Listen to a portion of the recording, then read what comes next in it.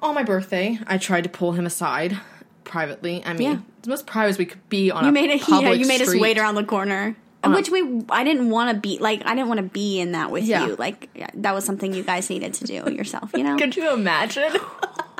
Man. We're in a circle, and, like, you're surrounding, like, me and him. I would have gone all, Charlotte on him. Was it Charlotte? Yeah, in Sex and the City. Like, no. Like, don't touch her. No. Just imagining, like, you guys, like, ganging up on us, like, as we're in the middle just, like, standing in, like, a circle, like, all right, who's going in the middle now? I mean, y'all could have, like, got some popcorn or something. Like, it was entertainment, we if could anything. have walked around the block. I would have loved to have been not in that fight, actually, and been one of you guys just watching it happen, because that seems like a better spot to be at. We were having our own little powwow together.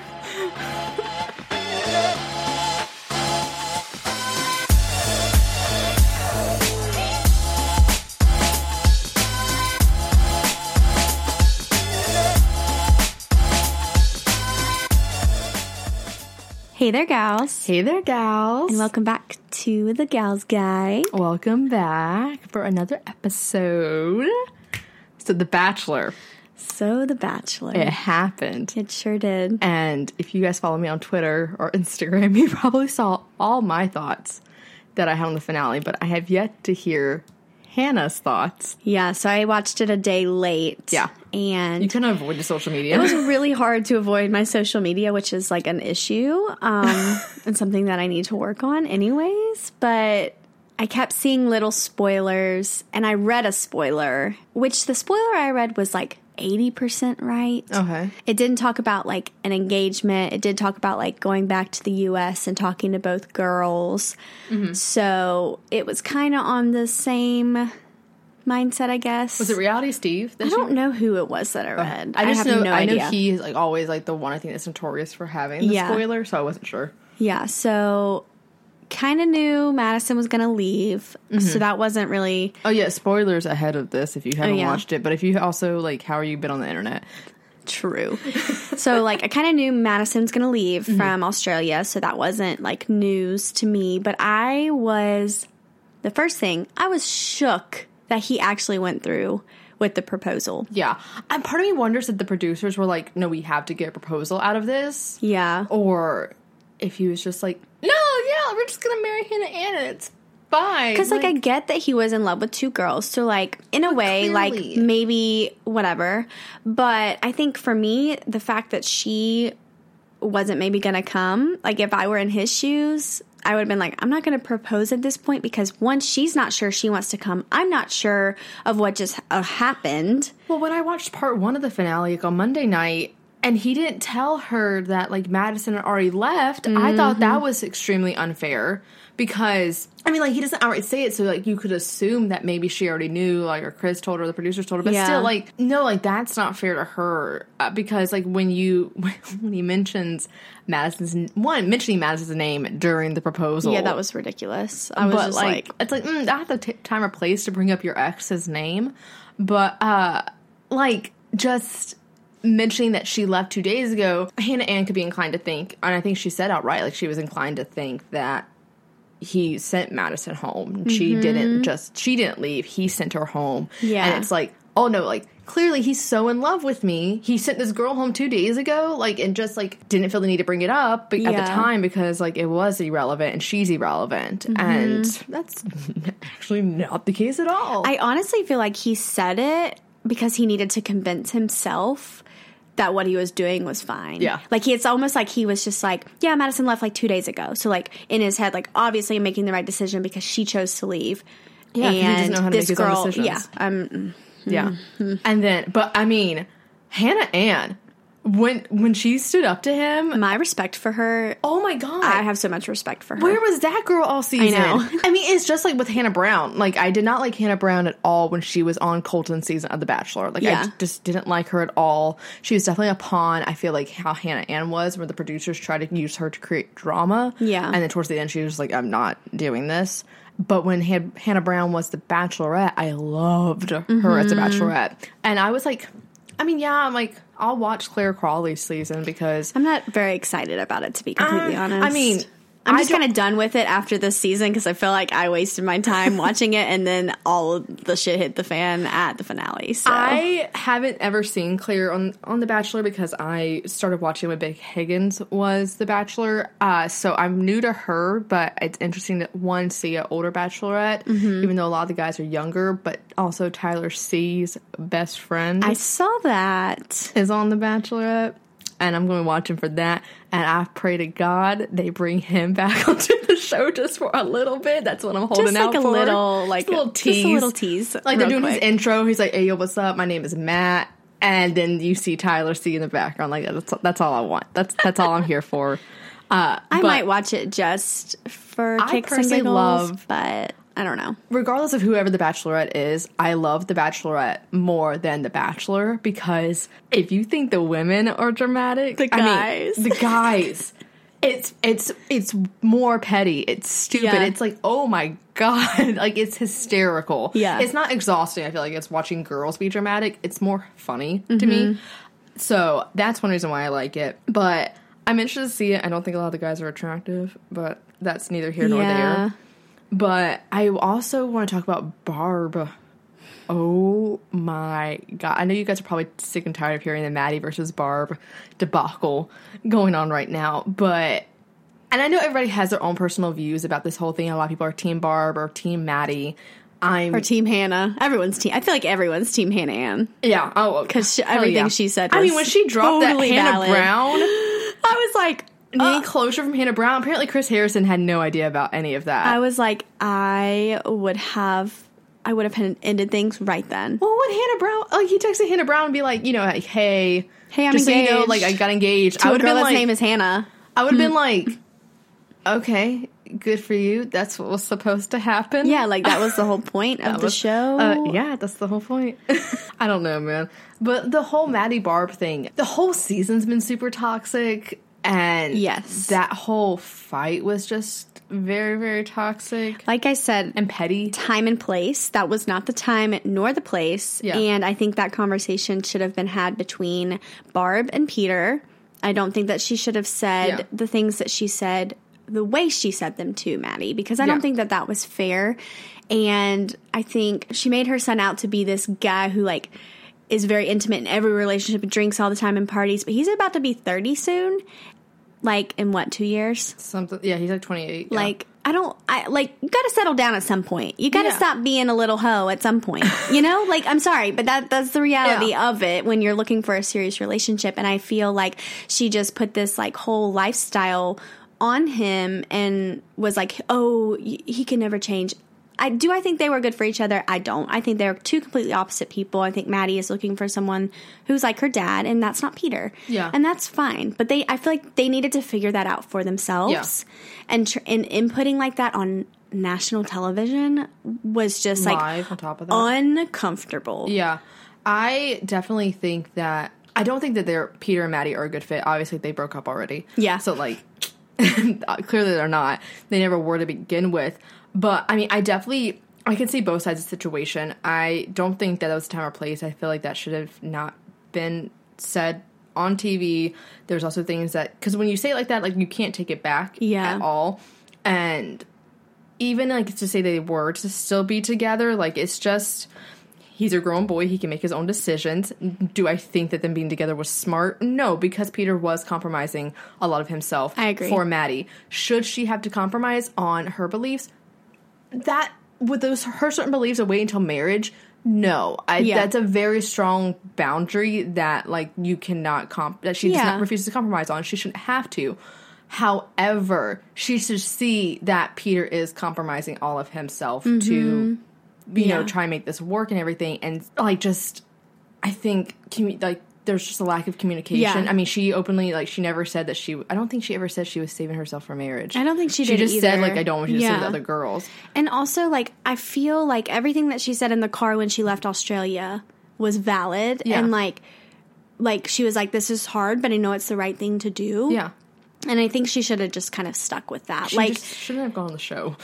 That too. If that's your beliefs and everything, you have to understand that, I get, there's the Coltons of the world who are the same way, but She's like the only bachelor that's ever been like that. Yeah. Did you never watch the show? Yeah. Like, you know what the show is. Like, you're not going to be this one outlier that comes in and changes everything. This show's been going on for 10 years. Yeah.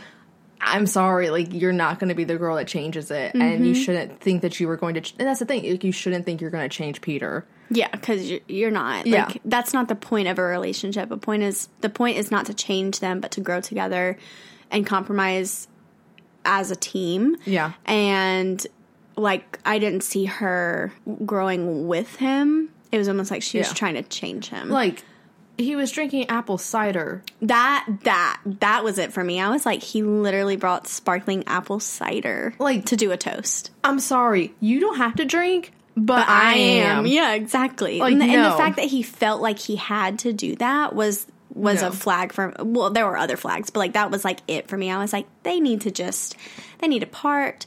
I was like, I know deep down she's the one that he loves probably the most out of the girls, but no, like, just not working. Like, he could be celibate for their relationship and everything. Yeah. But she should be able to go out. Like, she should go out with him, like, on nights and, like, go out dancing or go to the bars and feel fine about that. If she doesn't feel comfortable doing that, then you don't be together. Yeah. Point blank. Yeah. Like, in that compromise, it's I think that's the compromise I was talking about. Like, I didn't see her ever, like, trying to, like, engage in his lifestyle. Yeah.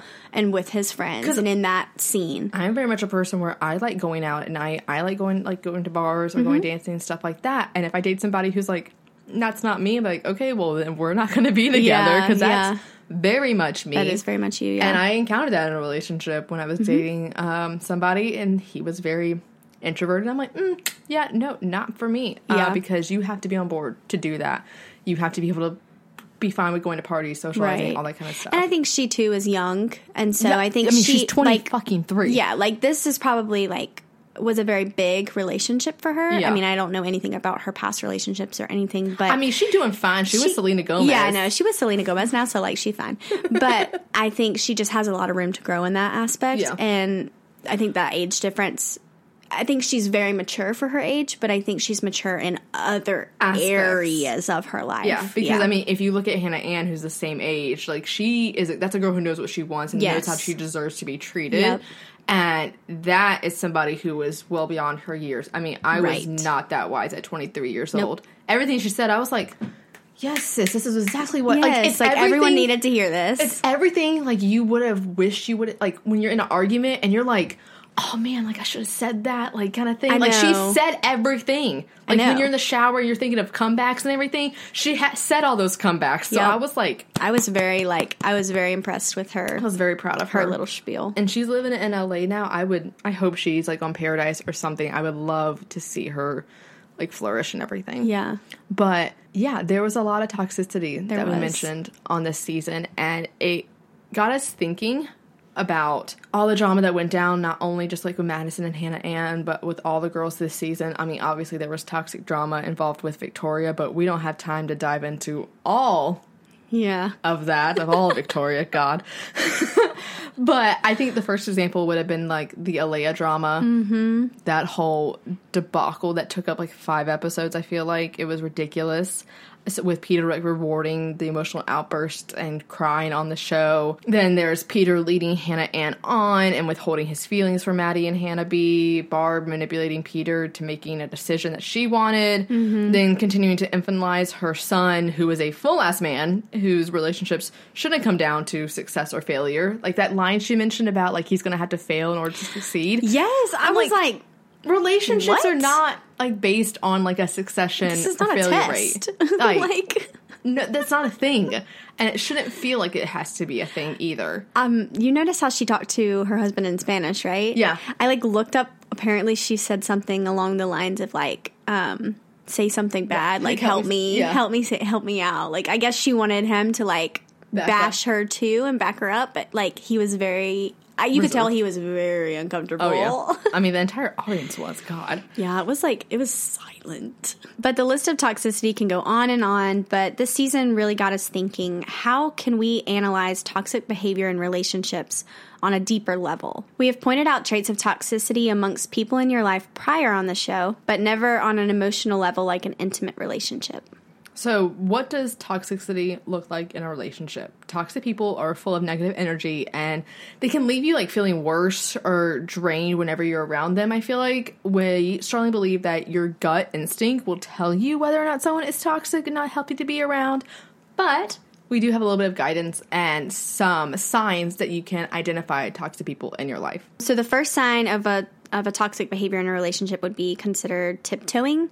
You feel like you have to kind of tiptoe around when you're around this person, and you're not allowed to express how you truly feel because that person could leave. Sometimes you aren't sure what side of this toxic person you're going to get, so they leave you walking on eggshells. Essentially, it's emotional control. So kind of like the Dr. Jekyll, Mr. Hyde situation. Yeah. Where, like, you tiptoe around their feelings because you don't know, like, which version. You don't know which version's coming out. You're going to get bitchy Hannah, or are we going to get nice Hannah? Yeah, because there are two sides of me. I've seen them both today already. Yeah, and sometimes the bitchy side's not nice. That's where my toxic is. Your airy side. Mm-hmm. Had to call Starbucks, you know. Oh my God, she complained about her coffee order. Y'all, it was straight up white chocolate mocha syrup and almond milk. There was no espresso, so I had to call them. They got one waiting for me. It's fine. She toxic.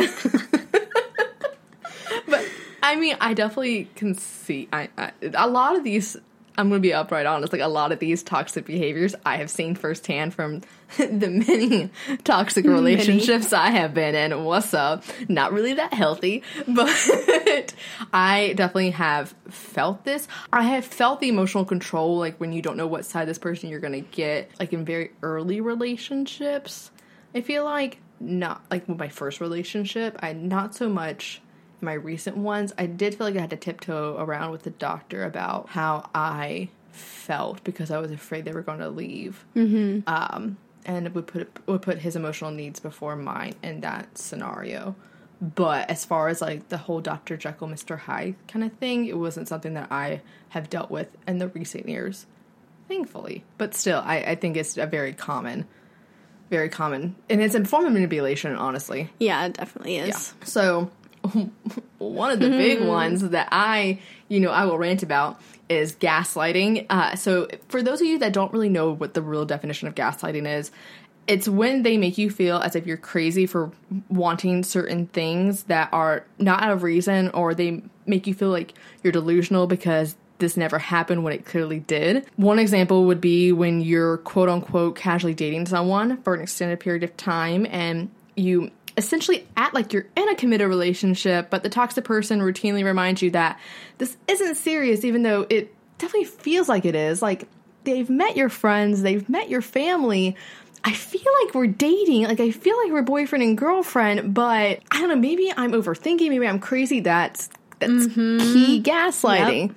And yeah. Or like telling you that like things didn't happen when clearly everyone around saw it happen. Yeah. And all that. It's just it's a form of manipulation, making you feel like you're crazy. It's based off that whole movie Gaslight, where I don't know the full details of it. I can't remember off the top of my head, but that's where the origin of the word stems from. And it's definitely something I feel like it's a word and it's a term that has come really into resonance within the most recent years. I feel like I've heard a lot more people talking about it. It's very, very much on topic right now because I think it's something that a lot of people have been doing in relations for a long time, but we never really had a way to identify it. And it's what I think when guys call girls crazy, sometimes that's usually what it is. It's because they gaslit them. It's like, well, what did you do to make her crazy? Yeah. That's my always big key point when a guy tells me that his exes are crazy. I'm like, well, you must have done something. What did you do? Like, and I saw something the other day on Twitter. It was like, instead of asking guys if you are dating someone else, asking them, is there any other girls in your life that think that they're in a relationship with you? That's a great question. Because they will probably be like, yeah. I mean, if they're honest, which they're not. Not all men are honest. But this is something that I personally experienced, especially with the doctor when I'm not going to go into the full story, but when we had that fight on my birthday and he basically said I was overreacting and he validated my emotions, which is what minimizing is, which is what the next term is, but it's essentially like gaslighting me to thinking that I am crazy for feeling this way, even though how I'm feeling is appropriate and it is it's rational. It's not irrational. Yeah. It's a rational feeling to what he was telling me and making me feel like, I guess. Yeah. Yeah. Another sign of toxic behavior is minimizing. So whether it's your emotions or a situation, a toxic person will tell you that you are overreacting and your feelings are invalid or disproportionate to the issue. So the moment you decide to not tiptoe around your feelings anymore and you express how you feel, they gaslight you into thinking you're insane for wanting basic human decency. And then the toxic person will ultimately minimize your feelings when you get upset or angry and say you're overreacting. Or that your feelings are invalid. Yeah, so that's just fabulous. I love that. I love when people psychoanalyze me when I don't ask to be psychoanalyzed. It's a great time. It is. So much They try to fun. diagnose you and say that your feelings are disproportionate to the situation. It's a great time. It's a great time to feel like you're I should under be a like, who do microscope. you think you are? I mean, that's the thing. Like, who do you think you are to tell me that? I don't remember if I did or not, but in my head, I was just like, when he told me, like, my emotions were disproportionate to the situation and that it was it had to be something more underlying that was bothering me and I needed help with. And I'm like, stop being a doctor for Yeah. once. I'm not your patient. Yeah. Stop analyzing me right now. Stop trying to diagnose me. I am not your patient. I am your quote unquote girlfriend. And like, it was just exhausting to try. Like, it's exhausting to sit there and try and prove that you are not crazy, and you shouldn't have to prove that you aren't. And it's hard in the moment too. Like when someone's talking so poorly about you in the moment, like you almost you can't even form. You did a great job. I wasn't thanks. like trying to eavesdrop, but you know. you kept wanting to intervene. I was so mad. I was just so. I looked at my boyfriend. He was like, Hannah, just let them figure it out. And I was But like, we were in public. okay, but we're in public. We're like on a street, like near the buses. Like it's fine. And it's her birthday. And like we're just trying to get to the bar. Like we can't even get there. But I do realize that at that moment, I started apologizing for my behavior because I just wanted the situation to be go over away. with. Yep. I was just over it. I was like, I'm not getting anywhere. You're not listening to me. Yeah. And so, like, I just want to finish my evening and we can talk another time. and he was like, why are you crying? And I'm like, I don't know why I'm crying. But I mean, I knew why I was You crying. knew it, yeah. I was just like, I could tell you why I'm crying. You're going to think, clearly why I'm crying, you're going to think is irrational. So, Yep. So why are you even asking? Like, and then just the whole gaslighting with trying to take the situation that's at hand and then turn it onto something else. I'm like, this is not what we're fighting about right now. You're wanting to leave and, like, basically, like, you canceled our plans for my birthday.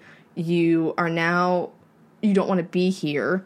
And you knew how important this day was. I mean, it's my fucking birthday. Yeah. And you had already said how much you love your birthday. yeah. And he said, like, I mean, I remember he said, like, I knew you said, like, you had never spent your birthday with any guy you ever dated before. I'm here. I'm like, but you don't want to be here. I can tell you're emotionally checked out and you don't care to be here.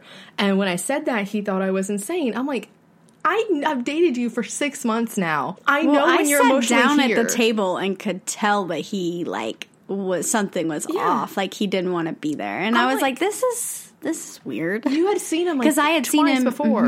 Yeah. And it's like, I've been dating you for 6 months. Why you gotta do this now? Come on. I know what you're like when you are mentally and here. I know what you are like, and I know when you're excited to be somewhere. You are completely emotionally and mentally checked out right now. You do not give a damn about being here, and you just like taking that out on me and whatever stressors he had. That's what he did in that moment, and it almost was like villainizing me in a way for something that I had never done. I had not done anything to him. Yeah. I just cried.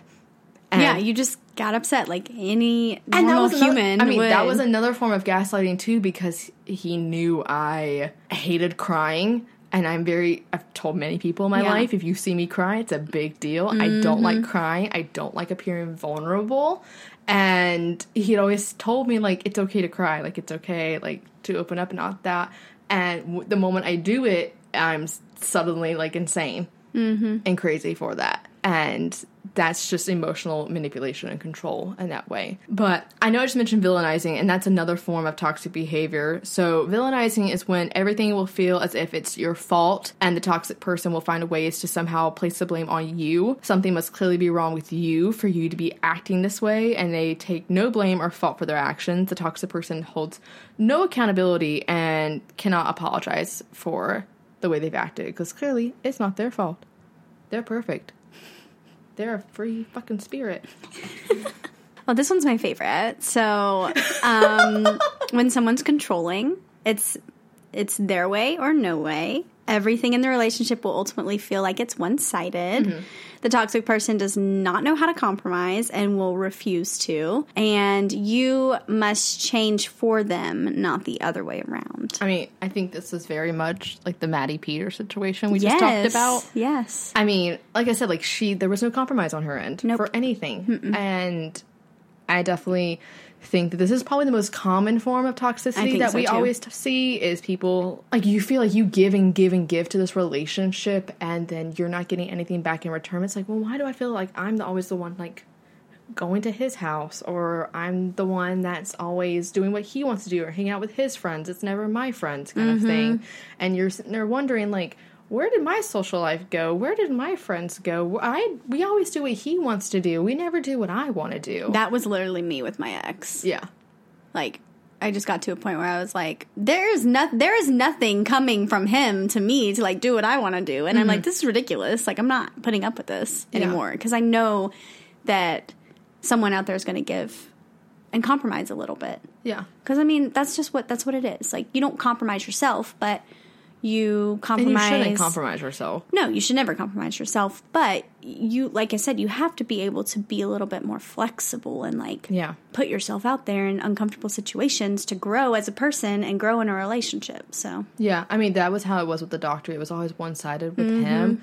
It's like the only compromise I was asking from him was just a label. I just wanted him to call me his girlfriend. Yeah, which is, I mean, you guys were dating. Like, you weren't seeing anyone else. I was like, you're not dating anybody else. You have not seen anybody else since you started dating me. Yeah. And frankly, if you want to see anybody else, I feel like you probably would have already, but you don't really honestly have the time, nor are you hot enough for that. I'm sorry. So, therefore, you're happy just seeing me. You like where this is going. You like how much time we spend together, because we were hanging out 2 to 3 times a week. Yeah, y'all were hanging out a lot. He was like, I feel like if we, like, are in a relationship, like, I can't give you what you need. I'm like, motherfucker, you have not asked me what I need. Like, you didn't ask me what I wanted or needed in a relationship, because what we're doing right now, that's fine. I'm not asking. That's a relationship when you are 2 adults living in separate places, doing separate things in school. Like, that's what I mean, I see Blaine maybe twice a week, typically once. Depends on his schedule, depends on which shift he's on. And, like, we have a label. We text every day. Yeah, we text every day. I didn't ask him to. I didn't. Motherfucker went away for like a literally month and a half. The only difference is that I call him my boyfriend and I'm his girlfriend and we don't see anyone else. Yeah. Like, that's it. That's the only change that happened. I was like, I'm literally not asking for anything else. Yeah. I just want to be able to put on Facebook in a relationship with this dude. It's almost like guys, like, play it up in their head like it's this, like, big change. It's and, like, not a change at all. It's literally just like, it's a security blanket. Yeah, I was going to say, it's a security blanket. It makes me feel good. It makes me feel secure in our relationship, and I don't have to worry about things. Yeah. And that's that. Because I'm sick and tired of it telling people, they're like, oh, is this your boyfriend? I'm like, well, we're not boyfriend and girlfriend. I'm just the guy that I'm casually dating. Oh, how long have you been dating? 6 months. So half a year. So, sweetie, that's a boyfriend and girlfriend. Like, your boyfriend and girlfriend. And I'm like, well, tell him that, please. Thank you so much. It's like, there was literally nothing more that I was asking for. It was just a label to know that. Something about, like, our generation and the generation below us, like, casual dating is, like, such a big, prevalent thing, and I don't get it. Like, literally, I personally don't enjoy it, so that's not something that I like or know much about, but it seems as though more and more people are just casually dating. For me, like, I've done it, and it's just, like, all it means is that if you're casually dating, that means you are interested in seeing other people and while you're getting, but it's usually, like, the first, like, 2 or so months, like, when you're just trying to get to know the person. It's almost like they don't want that label just in case. But I'm like, So, sweetie, like, just in case. sweetie, you're not hot enough. I know, for that. I know. Like, that's what I feel absolutely. is that they don't want the label just in case. I know. I mentioned And I'm it. like, I mentioned it to my friend. dumb. I talked about it to one of my friends, and he was like, "No, that just means like you just want to sleep with other people." But let's be real, like He ain't. no, you're not. Like you're not seeing anybody else. Like literally, It's like, just in case. Like, that, and I just can't wrap my head around that, and I don't understand why more and more people, like, have that mindset, and why everyone's so afraid of commitment. I think that's what it comes down to, is everyone is so afraid of committing because there might be someone better, I might be missing out on Then an break up with the opportunity, person. blah, blah, blah. Yeah, that's you when just you want to just have your end cake it. and eat it too. And I'm sorry, that's not how life works. And as you get older and you adult, that's not how it works. Yeah. That's not how it works in any part of your life. Because it's not like he said he had a fear of commitment. I'm like, you say you want to get married. You are also in med school. You also signed a lease. Like, You also have tattoos. yeah, like commitment's not the issue. The with me was just the silent part. Yeah. And I'm like, I gave him a door to leave. You gave him an out, honestly. With the literally- first conversation that you brought up to Yeah. him, like, if he knew that wasn't where he was intending to go with you, he should have taken that out. Yeah. And saved you both from... It's just like what Hannah Ann said to Peter. Like when she said, I wish you would have let me go instead of making me give this back to you, talking about the ring, because now you've ruined my first engagement. Yeah. And I mean, that's exactly how I felt. I mean, we weren't engaged, but it was like, I gave you a chance to go when I was emotionally ready for you, but you said, I still like want to keep seeing you. And Which sucks because it took you a long time to get to that vulnerable place, and Yeah. you could have been doing that with somebody else. Yeah. And And not to say that like that relationship yeah. didn't have a purpose in your life, but like he could have let you go so that you could have taken that time to heal and then move on and give that to somebody not who have wants PTSD. it. Exactly. Exactly. But like there was moments when he mentioned, what was it? When we had the first talk about this, he was just like 2 months in, he was like, I mean, I haven't seen anybody else since I started seeing you. I was like, I haven't seen anybody else. I don't want to see anybody else. I just want to see you. So if you're not seeing anybody else, then what? I don't see what the big deal is. And he was just like, I don't like breakups. I don't know how relationships end. And I'm like, motherfucker, we still had a breakup. Like, We don't even have a label, so like how can we break we don't up? have a label, but we still broke up. This It is still true. wasn't. This is true. Like, it was still like an actual breakup. Like, we are blocked on everything. Yeah. Like, Yeah. Well, I mean, because you were dating. Like, Yeah. you were dating, so you broke up. I'm like, you just don't want to see my parents. Like, that's the only thing. Like, just admit it. But, like, hell, my mom didn't want to meet you anyways. But another toxic behavior would be withholding. So, this resonates with me so well. There's always space between you two. Every time you try to get closer to the toxic person, you feel like they take 5 steps back. It's like you're right there at the edge, but then they quickly disappear over the cliff. Once you get too close, you can never fully see them. And I mean, that's exactly like we just said, like how me and him were. It was like we get so much closer to being in a relationship, and then he take 5 steps back and emotionally withhold and withdraw and never really be upfront with how they're feeling. I think that's a really important key, is if this person, you feel like, not that they're lying to you, but they're not giving you the whole truth about how they feel, you're questioning how they feel. Like, you shouldn't have to question how this person feels Yeah. about you.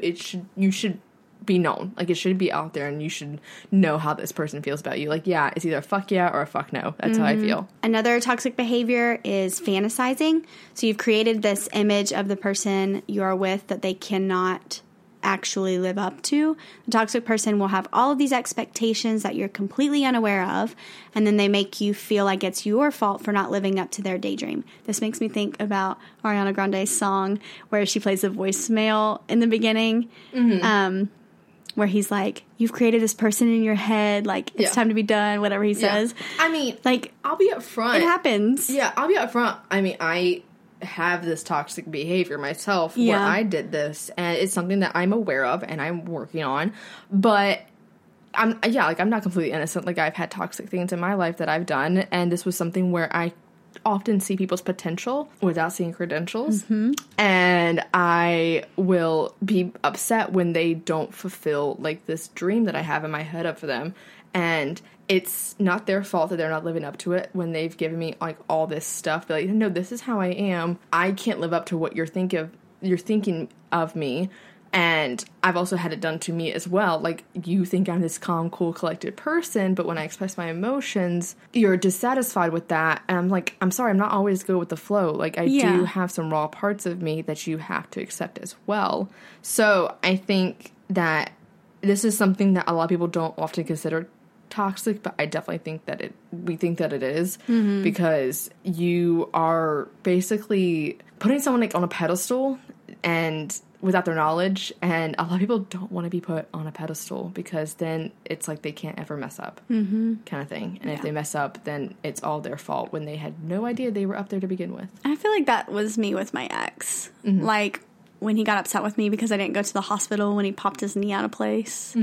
Like, I felt like I had just committed a terrible crime, and like, I didn't realize he had put me on like such a pedestal, and he said that moment was like pivotal and like made him question whether or not he even wanted to like marry me. And you know, there's just like, when you put up there and you fantasize this perfect person, and you have these high expectations, and this person has these huge high expectations of you, and then you mess up, which everyone messes up all of the time. It just happens. It's like their world just like crumbled because you're not this perfect human being that they've created in their head. And then you feel guilty for not being that. So it's crazy. One that I feel like is obvious is jealousy. I mean, it sounds obvious, like I said, but some people tend to think that if their partner isn't jealous, then clearly they don't care about them.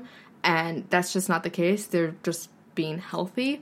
A lack of trust in the other person just creates unnecessary drama that's not needed in order to feel loved.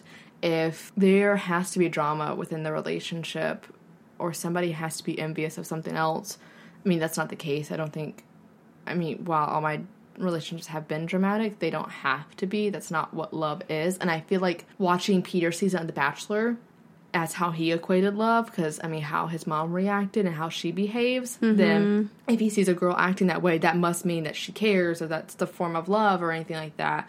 And that's why he rewarded that behavior for so long, because that's all he kind of was known. Yeah. That's all he knew. Yeah, I feel like that's why he kept Victoria for so long. Yeah. Because it's like, well, my mom acts this way, so maybe this is how, and I love my parents' relationship, so maybe this is how, like, relationships are supposed to be. It's supposed to be this drama, it's supposed to be this tug and pull, but it's not. It should have been like how it was with Hannah Ann until you done fucked it up. Poor Hannah Ann. Yeah. I mean, and same with Maddie, too. I mean, I feel like that was a constant tug and pull of a relationship, and why he was so drawn to her. And whereas with Hannah Ann, he always said it was so easy. And it's like, that's how it should be. Easy is not always bad. I mean, I know it's boring. Trust me, I know it's boring, but it doesn't mean that it's bad. Like, you just have to, like, realize, oh, okay, it should feel this comfortable. I should feel like this, so-and-so. Yeah. Okay, so we've kind of talked about all the different behaviors that could be toxic in your relationship. But now we're going to talk about what do you do if you are involved in a toxic relationship. So the first thing would be to establish boundaries. And we cannot say this enough. Boundaries are not intended to offend anyone. They are meant to protect you. Barb and Peter's relationship is a perfect example because there are no boundaries. He still lives at home. He talks about his sex life with his parents. He looks to them for his decision making. Essentially, he is still a high school student. He cannot trust his own opinion or judgment, nor can he hold himself accountable. But that's what toxicity can do to you. When you establish clear boundaries calmly and consistently, you can have a healthier relationship. So I think with boundaries, one, you have to kind of go in when you're establishing boundaries. And I know I'm going to get into, I'll talk a little bit about how, like, what boundaries technically are, because for a long time I wasn't sure what that meant. Yeah. Really. And I mean, my ex will notoriously say that, you know, not having a label was a boundary for him. No, that's, and a fear of commitment is a boundary. No, I don't think that's a boundary. No. That's just an excuse. And a boundary for me is more like, you can't talk to me this way. You can't tell people about this part of our life. Like, I think Peter telling his parents about his sex life, that's a clear boundary violation. It's like if I was his girlfriend or his wife or whatever, I'd be like, that's not something we should talk about. Yeah, that's with just your parents. uncomfortable and weird. Yeah. And not necessary at all. And even like just telling your parents everything that happens in our relationship, like all the qualms of it, all the drama, like that's something that they don't need to know. And I think it definitely that marriage, you see that a lot. People like will tell their parents about like the marriage problems they're having. It's like, no, like this is between me and you. It doesn't involve everybody else. But I think one thing that you have to go in mind with is that not everybody's going to respect your boundaries all the time. I mean, you could establish them, doesn't mean people are going to follow them. But you have to decide which boundaries are kind of negotiable, too. And that's where compromise comes in. Because a true compromise isn't abandoning your needs to please someone else or expecting treatment that you consider a deal breaker. If someone repeatedly violates your most important boundaries, you have to ask yourself, how long are you willing to like accept that treatment? And you can decide like, okay, well, I don't like that he spends Sunday all day with his parents, but he is very, very close to his family, and that's where he has to do it. He's done it for so many years. It's like, okay, well, how can we compromise on that? Can I be involved? Or can you do like every other Sunday? Yeah, or something like that. Yeah, something like that where like you can see a compromise on their end. It's like, well, yeah, I like that you spend every Sunday with him. Like, I'm glad you're really close to your family, but I also like, I don't work on Sundays, so I would like to see you and have that weekend time with you and everything, not feel like I'm having to share you all the time because we are together or we are married, that whole thing. And then I want to say, I don't want to say like you should keep track of like when someone violates these boundaries, because it's not like a record keeping kind of thing, but letting them know like when you feel like your boundaries are being violated, I think is really important. And doing that more in a private setting than a public setting, like on national TV. Live. So they can't re-record. Yeah, exactly. And it's not on the internet forever. But I also think telling the truth is important when you are involved in a toxic relationship. So when you lie to avoid hurting their feelings, you're only catering to their toxic behavior. If something is bothering you, speak up. Don't bottle it inside. If this person makes you feel like you can't be upfront with where you are or who you're with or what you're going through, then this is a sign of controlling issues that need to be resolved in order to make you feel like you are free to talk and be honest with them and be like, hey, like, I'm just not, where I'm at mentally right now is not a good place. And I think speaking that and telling your partner that is key, because they can't read your mind. And if you tell them that, you know, you're feeling drained, or if how they're treating you is hurting you, and speaking up in those matters, I think it's important too. Yeah. And being upfront, be like, hey, like, I really like it when people call me on my birthday, or I need you to text me every morning and tell me good morning, and I need you to text me at night and tell me good night. Things like that. Like, I need you to do these things, and that's also a boundary too, I think. It's like, I need you to do these things that make me feel good, and so I know that our relationship is good. And something like that, like, I feel like some people probably would think like that sounds needy, but it's a text good morning.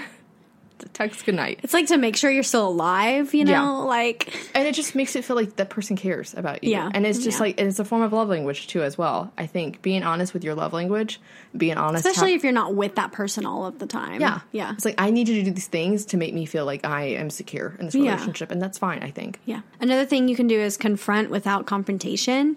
So privately take this person aside. Like we said, don't do it on national television. It's easy to make a scene or let your emotions overcome you, but standing tall away from the crowd is power. Identify the behavior that you find unsettling, then firmly point out that there will be consequences if it continues. Again, we are not professionals, so take this with a grain of salt, but definitely use your caution in these moments. I think that's like with...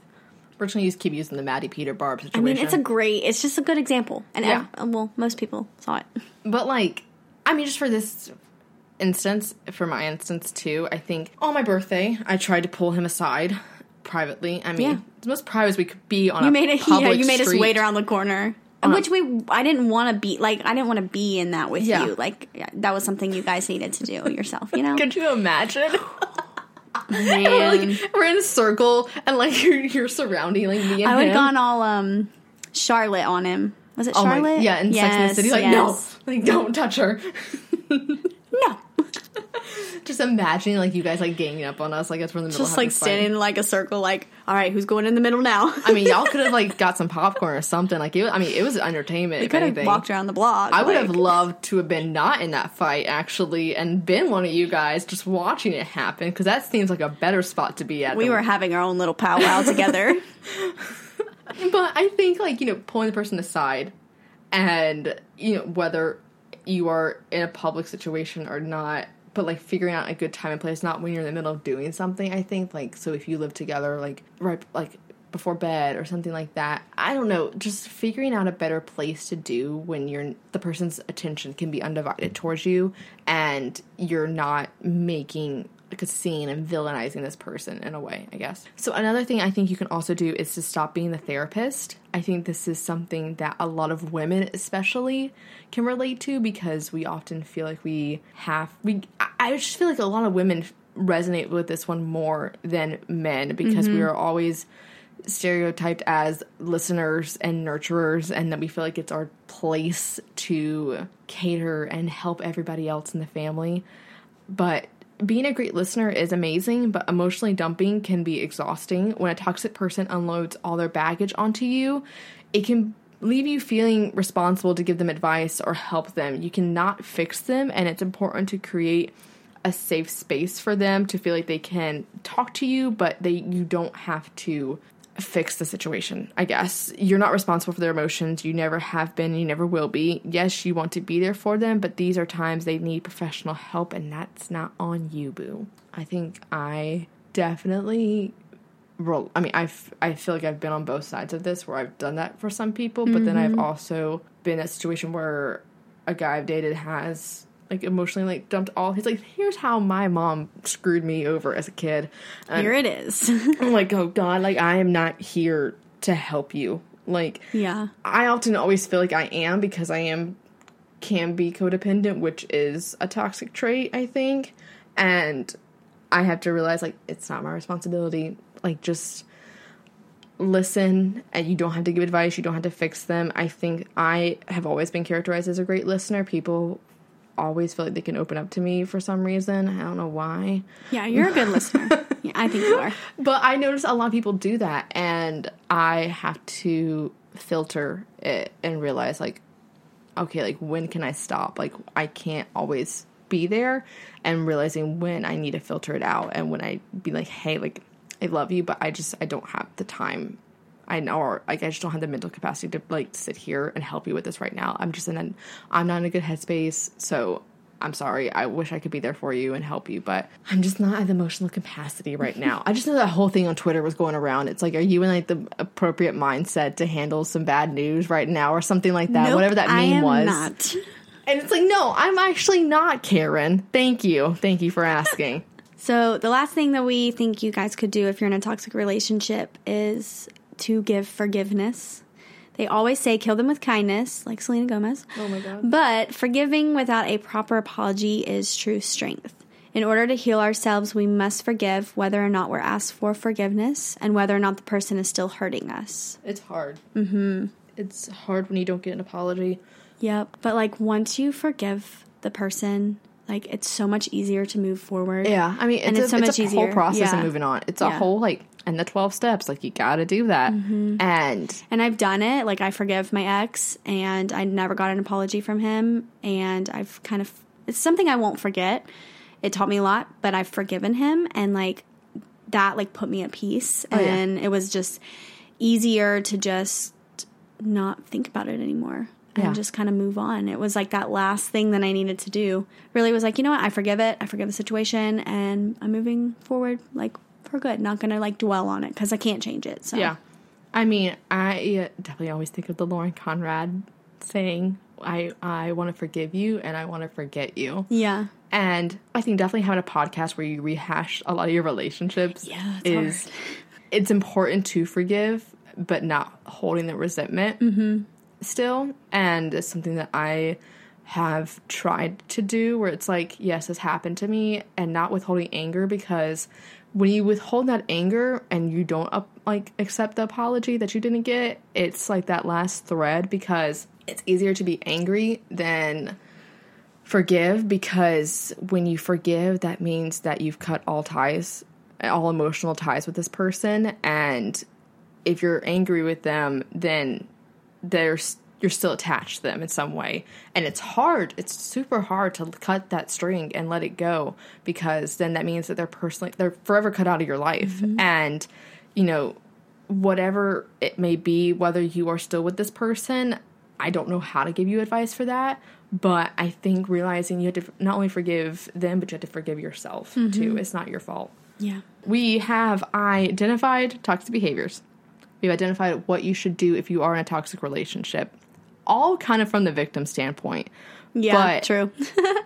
what if you are the toxic one? That's the ultimate question that we're trying to point out, because it's so easy to identify toxic behaviors in other people, but it's so hard to do it within yourself as well. And I hope that by hearing all these different scenarios and examples and signs that you are able to personally identify with them and check to see if you feel like you are toxic. And these are some things that we feel like you can do once you do admit that you are toxic, because that's the first step, is of being aware and admitting to yourself that you're not perfect, because no one is. And I think that everybody they always have some form of toxicity within themselves at some point in their life. And so these are things you can do once you realize that, yeah, you may be the toxic one here. Check your ego. You either think that you're way better than your partner or way worse. Sometimes you think both of these things in the same day and you act out in jealousy. Realize that everyone has their strengths and weaknesses, and who is better or worse shouldn't matter in a relationship. If you love them, learn to be equal. Another one, which can be hard, is being alone. One form of toxicity, like I just said, is codependency. And I think a lot of people don't ever really think of that as being toxic. You kind of put that victim mentality on you. I mean, it even sounds kind of victimized. It doesn't sound like it is a toxic thing, because it's like, well, I'm just trying to, help the other person. I'm not, but you're abandoning your own needs, and that's toxic. Yeah. And you're putting all this pressure on this other person. So you think it's your responsibility to fix your partner's happiness, so you pile an immense amount of unreasonable expectations onto your partner, only to be led to disappointment and fighting. I think it's important to take some time to be alone and single, and it's crucial to learning things about yourself and seeing that another person is not the source of your well-being and happiness. I think no matter what kind of form of toxicity you feel like you have, taking time to be alone, assess where this toxic behavior is coming from, whether it's codependency, you feel like you're gaslighting, no matter where it's coming from, assess the emotional trauma that's happening to you and figure out why it's happening and what these people are doing that resurface it in your life, and how you can change that in your next relationship. Those are the only things you're going to find from being alone. I mean, I was alone for 8 years. A long I think fucking so. time. It's a long time. It's a long time. And it was a different experience for me. I mean, one, I'm already a very independent person to begin with. Yeah. I'm an only child. I'm very headstrong, stubborn. I'm very well independently. And I really tried to assess the things that I wanted in a relationship.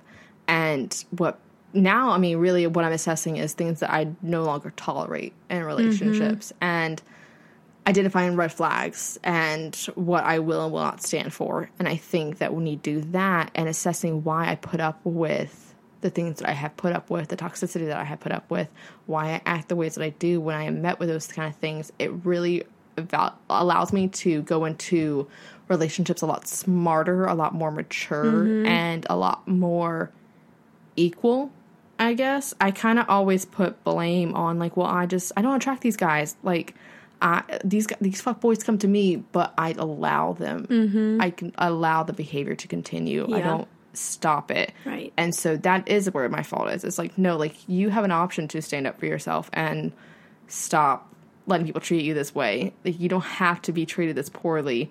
You just let them do that. And if you cut it off and end it sooner, yeah, relationship ends.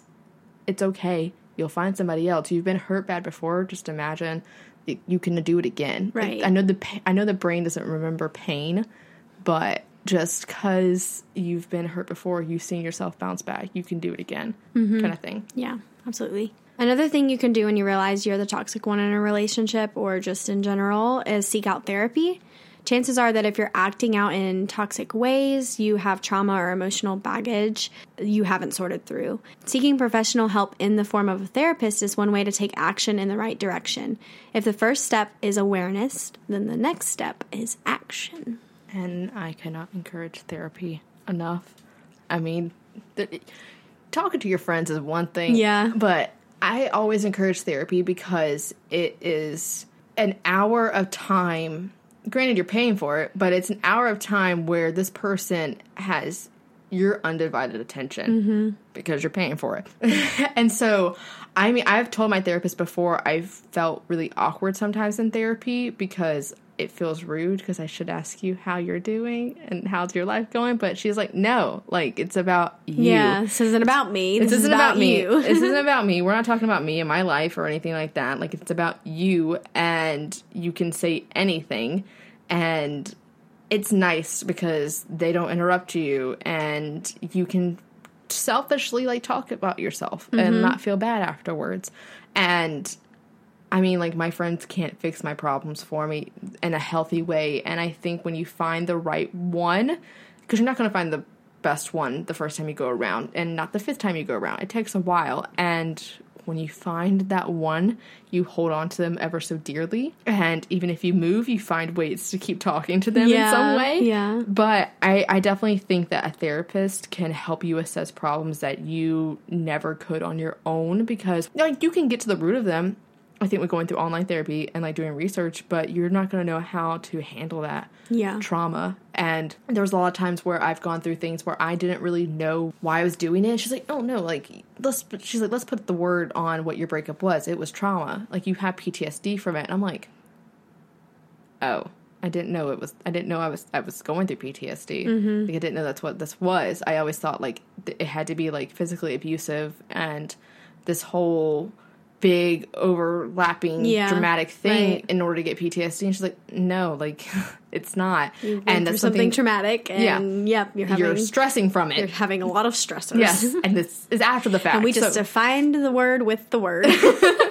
But I mean, so yeah, like, those are things that I would not have learned without going to therapy. Right, yeah. And how to, I mean, I always kind of say, like, my therapist is like the little voice in the back of my head now, because there's certain things I will go through. I'm like, no, like, she wouldn't be okay with that, so I'm not going to do that. She would be disappointed in me. Oh. Because, I mean, I could go into my next session and not tell her that part. Yeah. But then it's like, well, no, like, the reason this and this and this is because I did this, this, and this. And so when I'm honest with her and I tell her everything, then I feel like it's more understanding, and we can get to the solution a lot better. Right, exactly. There's also meditation, I think.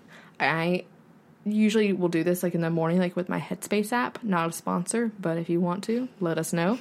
Anger can often feel uncontrollable, and sadness is very devastating. So meditation and breathing exercises are a great way to ground yourself and be present in the moment and to literally slow down on a cellular level. I think being present is super important, especially when it comes to very stressful things in your life, especially with the environment we are in right now. I think getting down to the core of yourself and really, like, coming to ease with your mind and being present in the moment is super helpful. Yeah, absolutely. And the last thing is be honest and responsible. Realizing you're acting toxic is just the beginning. There are going to be continuous months and years of human messiness ahead. No one ever has perfect relationships, but you're going to have to work extra hard to function normally. Yeah. I mean, it's one thing to be self-aware, but if you just are like, oh, this is just how I am, like, this is just the way I am, and you're not taking responsibility for it, taking responsibility is doing something about it, and not, like, yeah, like, you're toxic, but you don't have to be. Like, you can do something about it, and I think that that's important, and people should do that more often, because then you're just kind of, like, being lazy about it, and you're waiting for somebody else to come along and fix it in a way, and it's not going to happen. No. So I think our survival tip for this episode is, if you find yourself being toxic, not only is self-awareness and fixing the issue important, but just recognizing your toxicity is the first big step to a better and brighter future. And keep in mind, while you're practicing kindness toward others, remember to save some for yourself too. So that does it for today's episode of The Gals Guide. Make sure to follow us on Instagram at The Gals Guide Pod. Also, like us on Facebook at The Gals Guide and become a Gal Scout in our Facebook community. You can also hit us up on our website, thegalsguidepod.com, and on our personal social media, which will be linked in the show notes. Also, please leave us a review on iTunes. It really helps us out, guys. Hit that 5th star. So thanks for listening, gals, and we hope you come back for our next journey.